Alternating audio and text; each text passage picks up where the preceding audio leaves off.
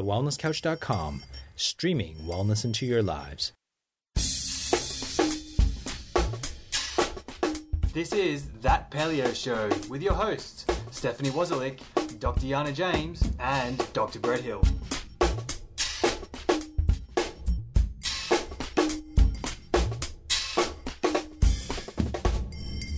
Welcome to That Paleo Show, making the paleo lifestyle easy and accessible for everyone. I'm Stephanie Wozalik. I'm Dr. Yana James. And I'm Dr. Brett Hill. Today our guest on the show is Claire Yates of Indie Nature. I'm sorry, Claire, I forgot to ask you if that's how you pronounce your name. Yes, correct, 100% okay. correct. All right, I'm going to start again because I wanted to make sure that I had that right. Okay, 1218. Scratch that. Welcome to That Paleo Show, making the paleo lifestyle easy and accessible for everyone. I'm Stephanie Wozalik. I'm Dr. Yana James. And I'm Dr. Brett Hill. Today our guest on the show is Claire Yates of Indie Nature. Now I've never actually spoken to Claire before, but she seems like the kind of person that all of us want to be friends with. Yeah. Her blog is fantastic, very honest and encouraging, and she just has a very obvious passion for health and life. After studying to be a nutritionist and recovering from an eating disorder, Claire continued to struggle with sugar cravings and realized that there was still a missing piece of the puzzle. Finally, after discovering paleo, she was able to manage those cravings and have a deeper understanding of health. Now she's a nutritional medicine practitioner who focuses on evolutionary health. As a self-declared paleo and health nut, barefoot runner, heavy lifter, and a lover of life, food, and good coffee, I think we all have a lot to learn from Claire's journey, so I'm extremely pleased to welcome Claire Yates to the show. Thank you, guys. It's a pleasure being here. And thanks for coming, Claire. Now, I only briefly touched on your story in the introduction, but would you like to give our listeners kind of the longer version so they can understand where you've come from? Sure, absolutely. Well, look, it's one of those stories that I think is perhaps all too common, but a lot of people don't actually tend to talk about it. Between around the ages of 15, I actually developed an eating disorder, and it was one of those things that obviously, you know, when you start doing sort of all that healing work in and around eating disorders, it's generally not actually about food. It ends up sort of being more of a control thing. So yeah, between the ages of 15 and 17, I was actually quite bad. It ended up being, you guys wouldn't know this, but I'm actually 6 foot tall. So, and I was that height at 15. And so I very much got treated like an adult instantly. And I really was just an insecure little 15-year-old girl. I was still a girl. And I was kind of a bit on the chubby side, and I don't know what happened. I got into sort of doing a bit of exercise and losing a bit of weight. And obviously I was encouraged and, you know, looking great and fabulous and all the rest of it.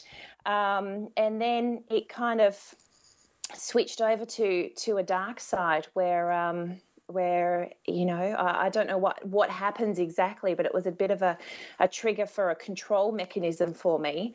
But what I actually found was, and this is obviously through therapy that I found this out, that the more fragile I looked, I actually got treated like the 15-year-old girl that I wanted to be, and not like an adult who could shoulder the world. So that kind of is where that stemmed from, and I ended up in treatment and never actually really dealt with it to a certain extent. I got to a point where I put on weight and pretty much stopped seeing my my psychiatrist, and it was all done and dusted, and yes, I'm fine, moved on. And yeah, it really just the next, 20 odd years was just a case of replacing one addiction with another. So, I ended up moving away from home, and then there was a long period of sort of that whole partying hard. So, that was another way of dealing with my problems as such. And then it kind of went from one thing to another. So whether I was, like literally addicted to coffee or partying or even exercise at one point, I never actually really dealt with my problems. And then when I actually came back to study natural therapies, lo and behold, I ended up back in treatment again, because all of a sudden I was clean, as in I wasn't using any coping mechanisms to escape from life. And all of a sudden my eating disorder is bang smack in my face again.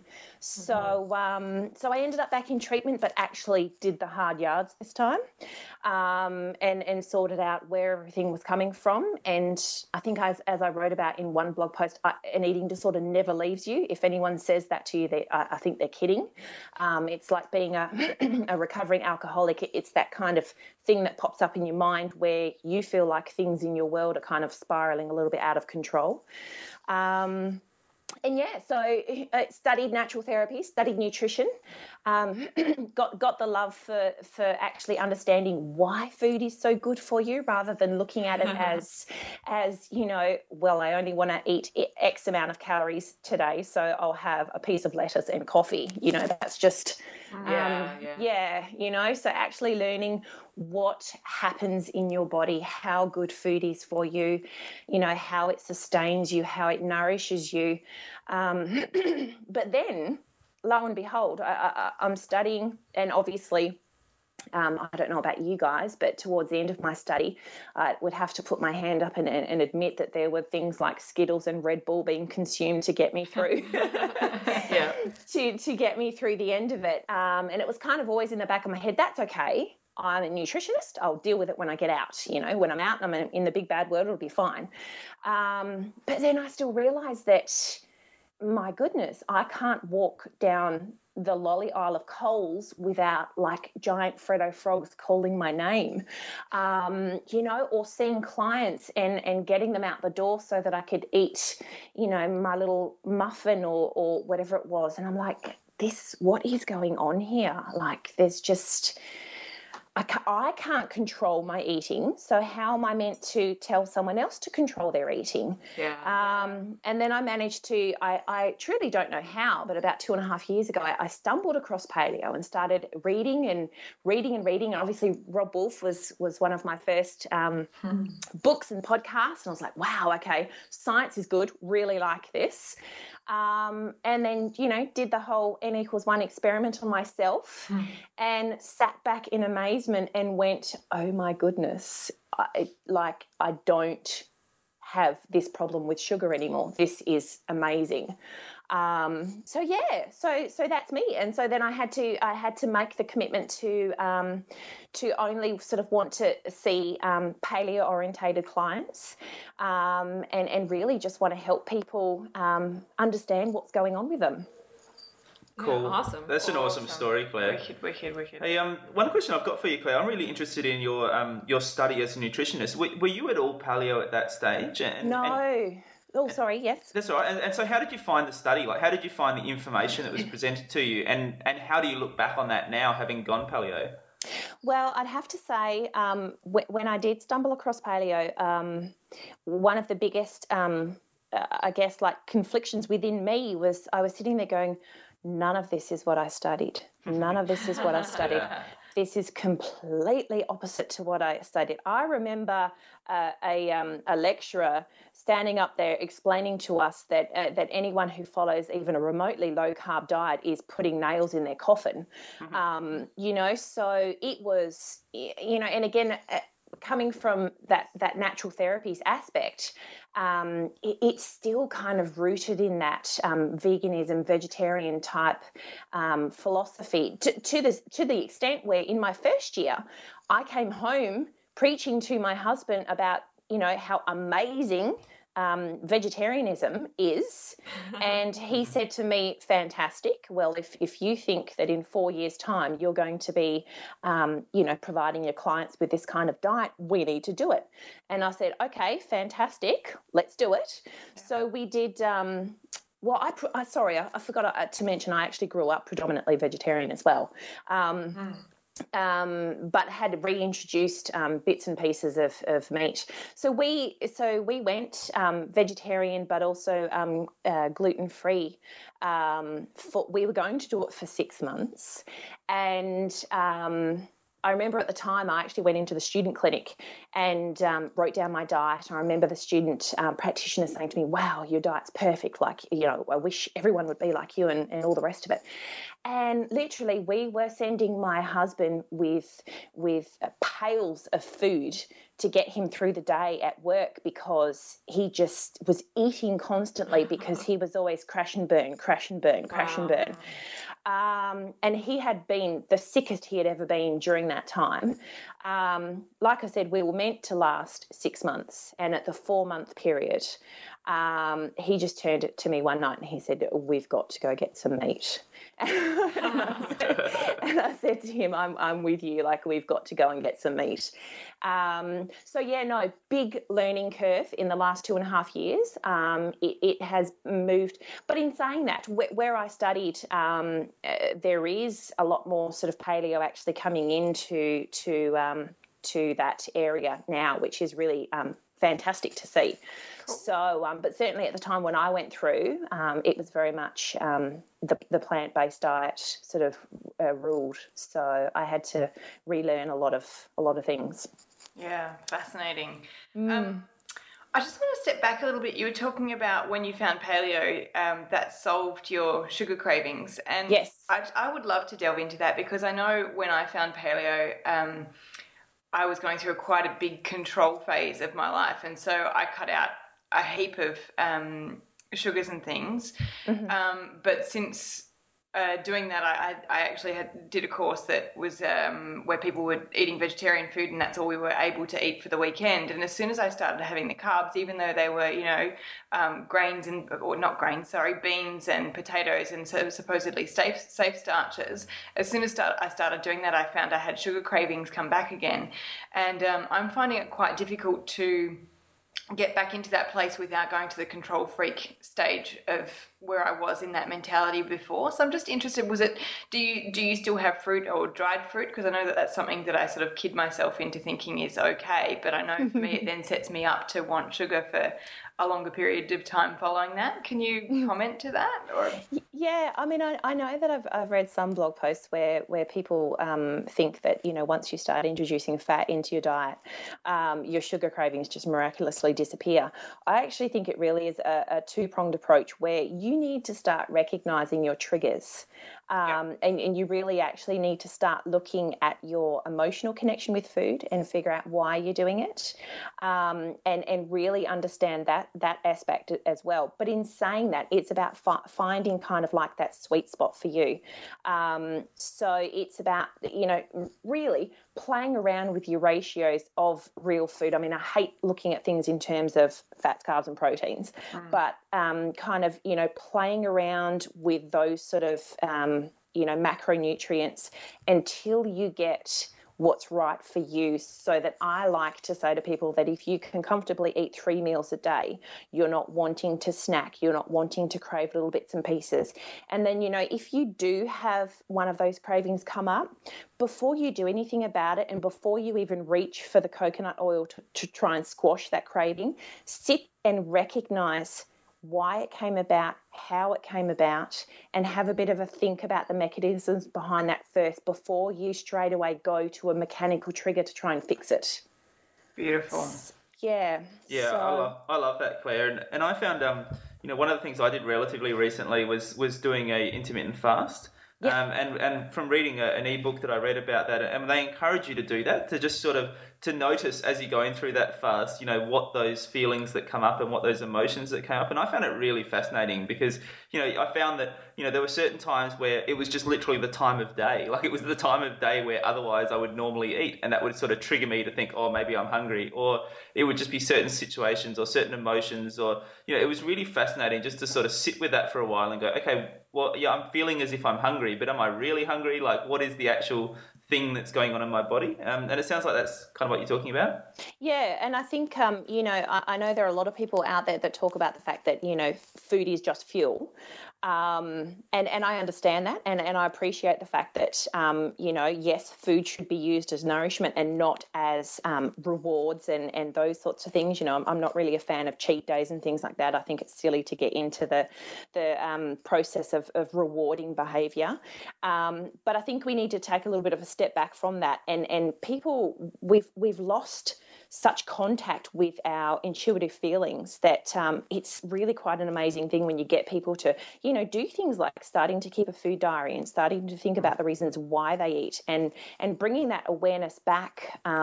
So you do that coupled with, a much higher fat content in your diet, and you'll see some amazing turnarounds for sure. Yeah. Can you just, as an example, right, can you just talk someone through that process of what might be going on in your head when you're like, oh, I really just want to, have some chocolate or whatever? How would you approach that in your head then, dealing with the emotional side of things?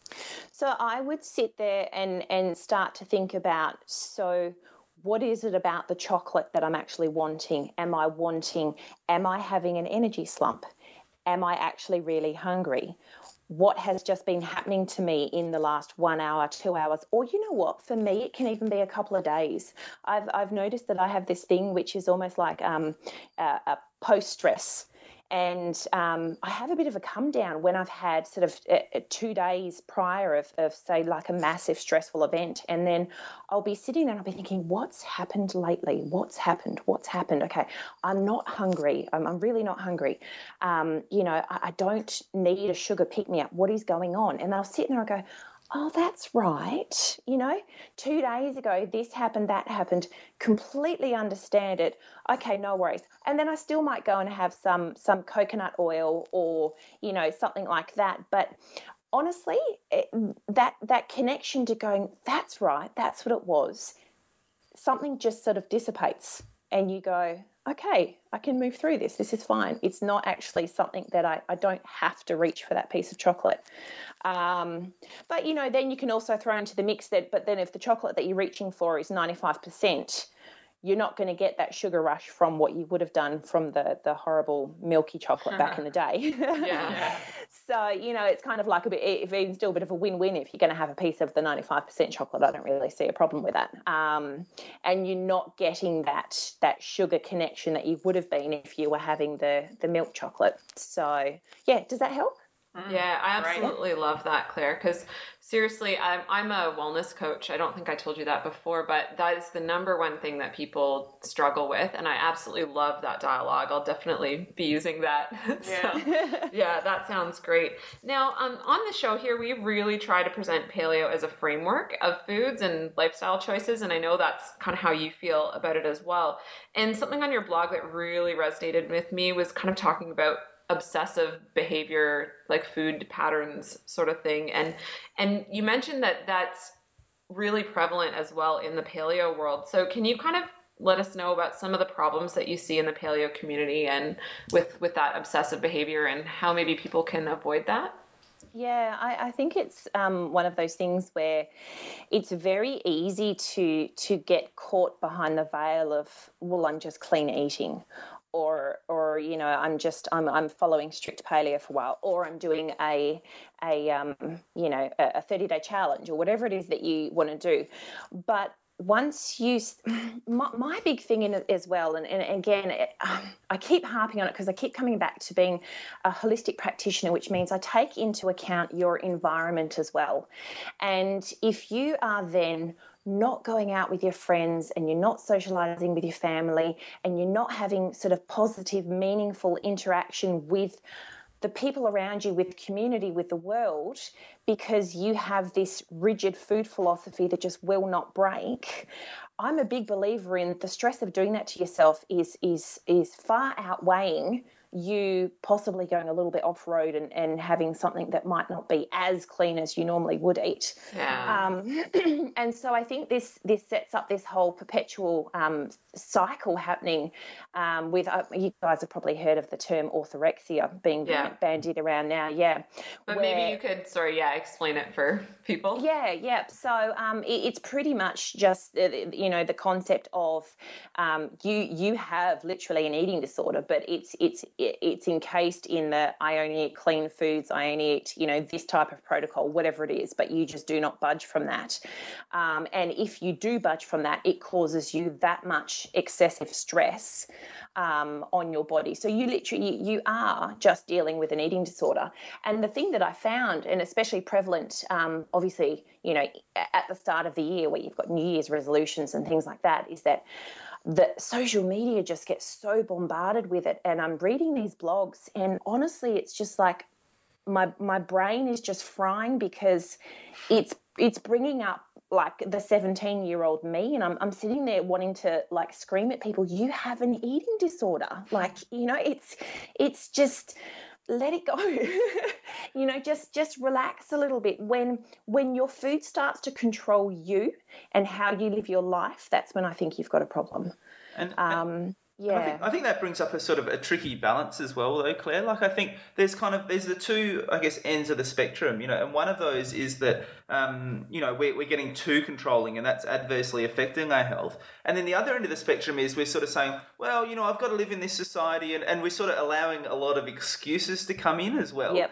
And there's kind of people, I think a lot of people are bouncing backwards and forwards between those two. Like, how do we find that happy medium between the two?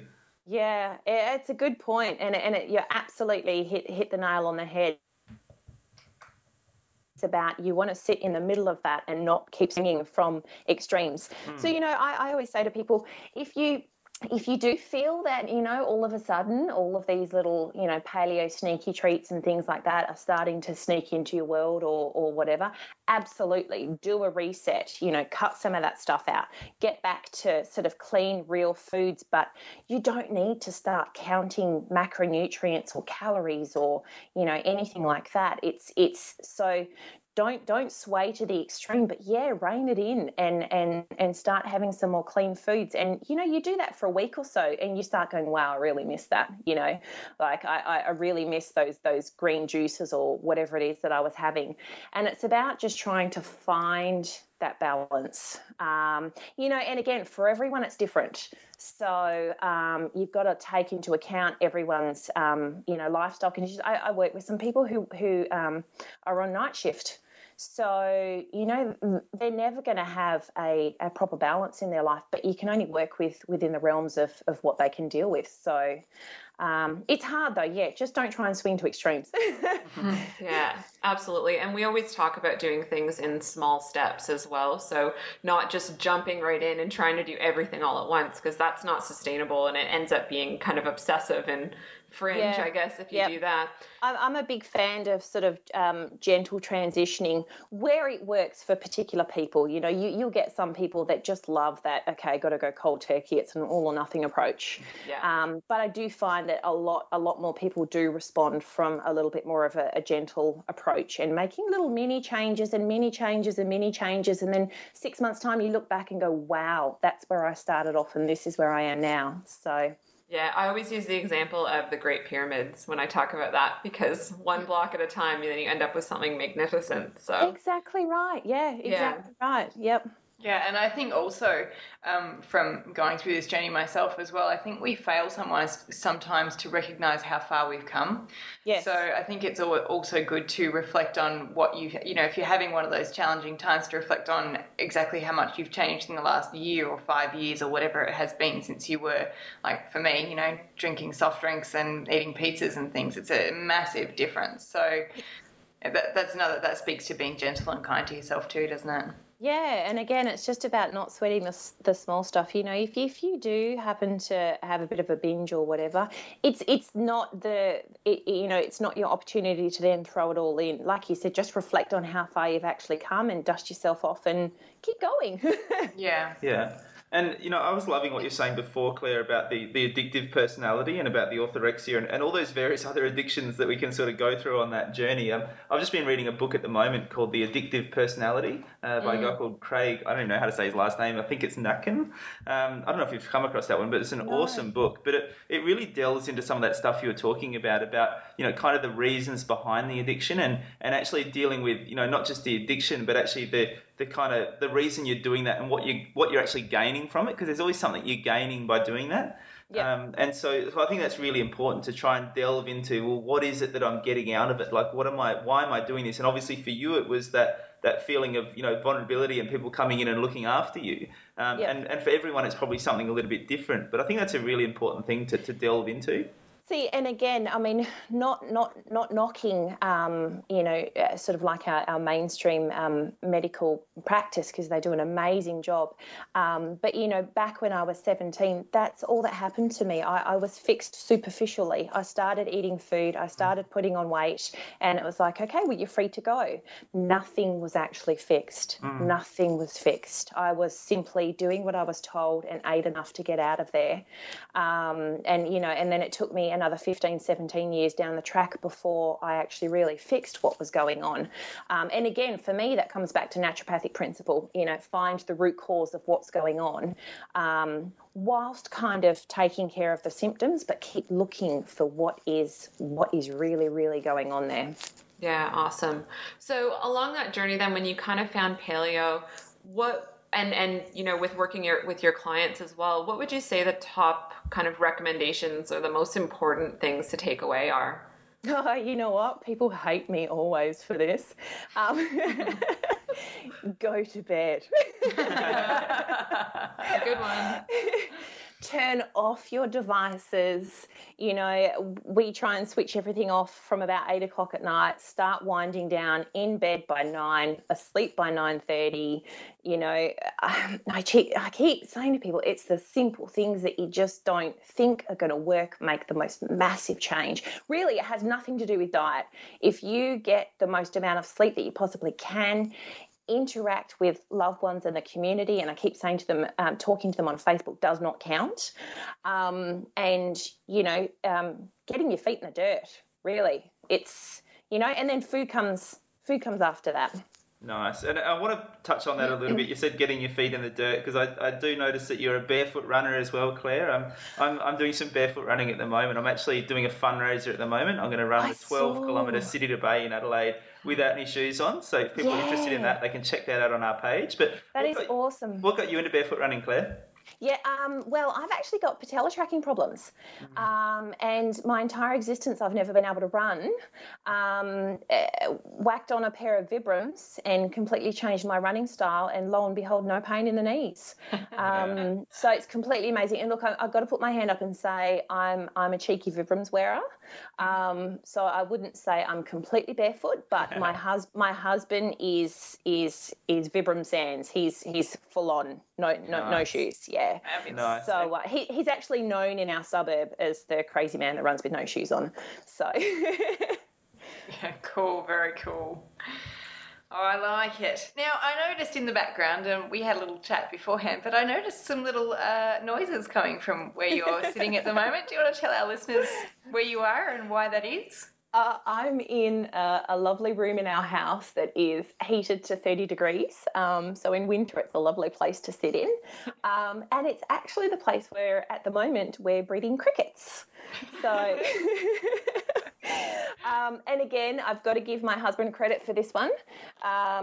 November, I think it was about November last year, we went to Melbourne and we ended up in the Melbourne Museum one day, and we were in the gift shop area, and he picked up this little box of flavoured crickets.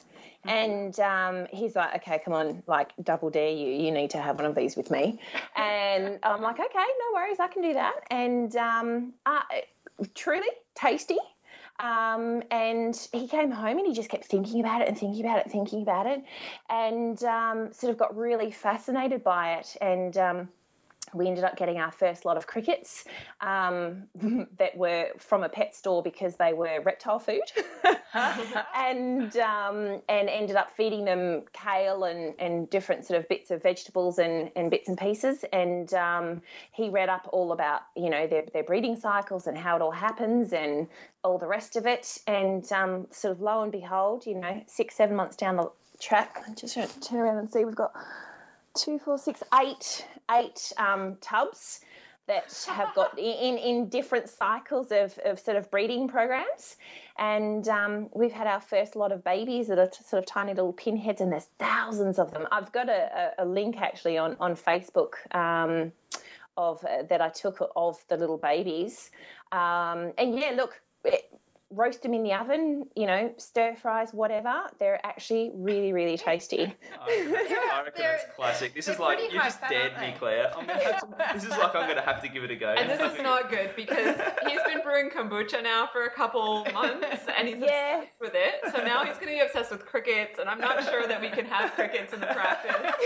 Of course we can. Kids would love it. We just won't tell them we're eating them. No, we're the same. We've been brewing kombucha for about 2 years now, completely obsessed with it. And look, breeding crickets doesn't come with its mishaps. I was saying to my husband one day, I said to him, look, there were like 2 crickets in the bedroom. He's going, no, you didn't see that. Like, no, just must have come in from outside. And then another 5 later, and I said to him, no, seriously, they're getting out from somewhere. So we've had a couple of escapees. But I tell you guys, when we do our next batch, we'll roast them up and we'll send them to you, and you must all promise to try them. I'm definitely going to try them. I'm definitely going to try them. I've read up on it before. They're pretty high fat, aren't they? They're like a... No. They're predominantly protein. Oh. The only thing that people do need to be aware of, though, is literally they are like the crustaceans of the earth. So if you've got a shellfish allergy, you can't eat crickets. So, yeah. And truly, that's how my husband sells it to people. Like, he'll say to them, look, do you have a problem eating prawns or lobster or whatever? And everyone's like, no. He said, well, like, crickets are just like the land version.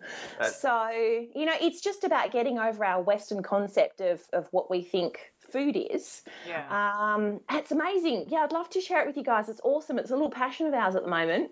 So definitely going to give it a go, Claire. Yep. So, hey, just before we wrap up, I just want to remind our listeners, when this episode goes live, it'll actually be the week before our Wellness Summit in Melbourne, which is going to be just awesome. We're going to have some great speakers there, the Wellness guys, the Up for a Chat girls. We've got Alan Savore is going to be there. And we mentioned barefoot running before, but Kim and I are actually going to be doing a barefoot running workshop the morning after the Melbourne Summit as well. So if people want to get along to that, they can check that out on our page too. So awesome. Just wanted to tuck it in there. It's going to be fun. Yeah, no. I think the more people that learn the proper technique for barefoot running, the better, for sure. Yeah, Absolutely. Now, just to finish off, everyone, you can visit Claire's website, and that's indinature.com, INDI nature.com. And she'll also have a newsletter sign up there as well. So if you want to kind of keep in touch and hear what Claire's been up to, you can sign up for that on her website. And Claire, do you want to maybe tell us about your most recent endeavor? Certainly. It's been a long time in the making. By the time it comes out, it would have been 12 months that I've been working on it. But exciting! I've actually got a book coming out. So so it's all going to be on obviously paleo for health, but sort of for long-term health. But again, going back to naturopathic principle, very much looking at it from a holistic perspective. So treating everyone as an individual and taking into account all of their environment and lifestyle factors as well. But of course, there's 100 odd recipes in there as well of sort of like my favourite foods. So yeah, can't wait to bring it to you guys. Crickets? Yeah, is there a cricket recipe? No, there isn't. There isn't. But we'll have to do a rerun. But I'm telling you guys, we will send you some crickets, and then we'll do a follow-up blog post on what you guys thought of them all. Awesome. I'm so scared. I'm excited. I am. I grew up in Malaysia, so, there's all sorts of weird things I'm sure I've eaten and haven't known. This is the only reason why I didn't go on the TV show Survivor. Anyways, I'm sorry, Claire, we're out of time for today. That was wonderful chat. I'm so excited that you're able to come on. But for our listeners, until next week, check us out on Facebook, share your story, and help to grow the Paleo Tribe worldwide.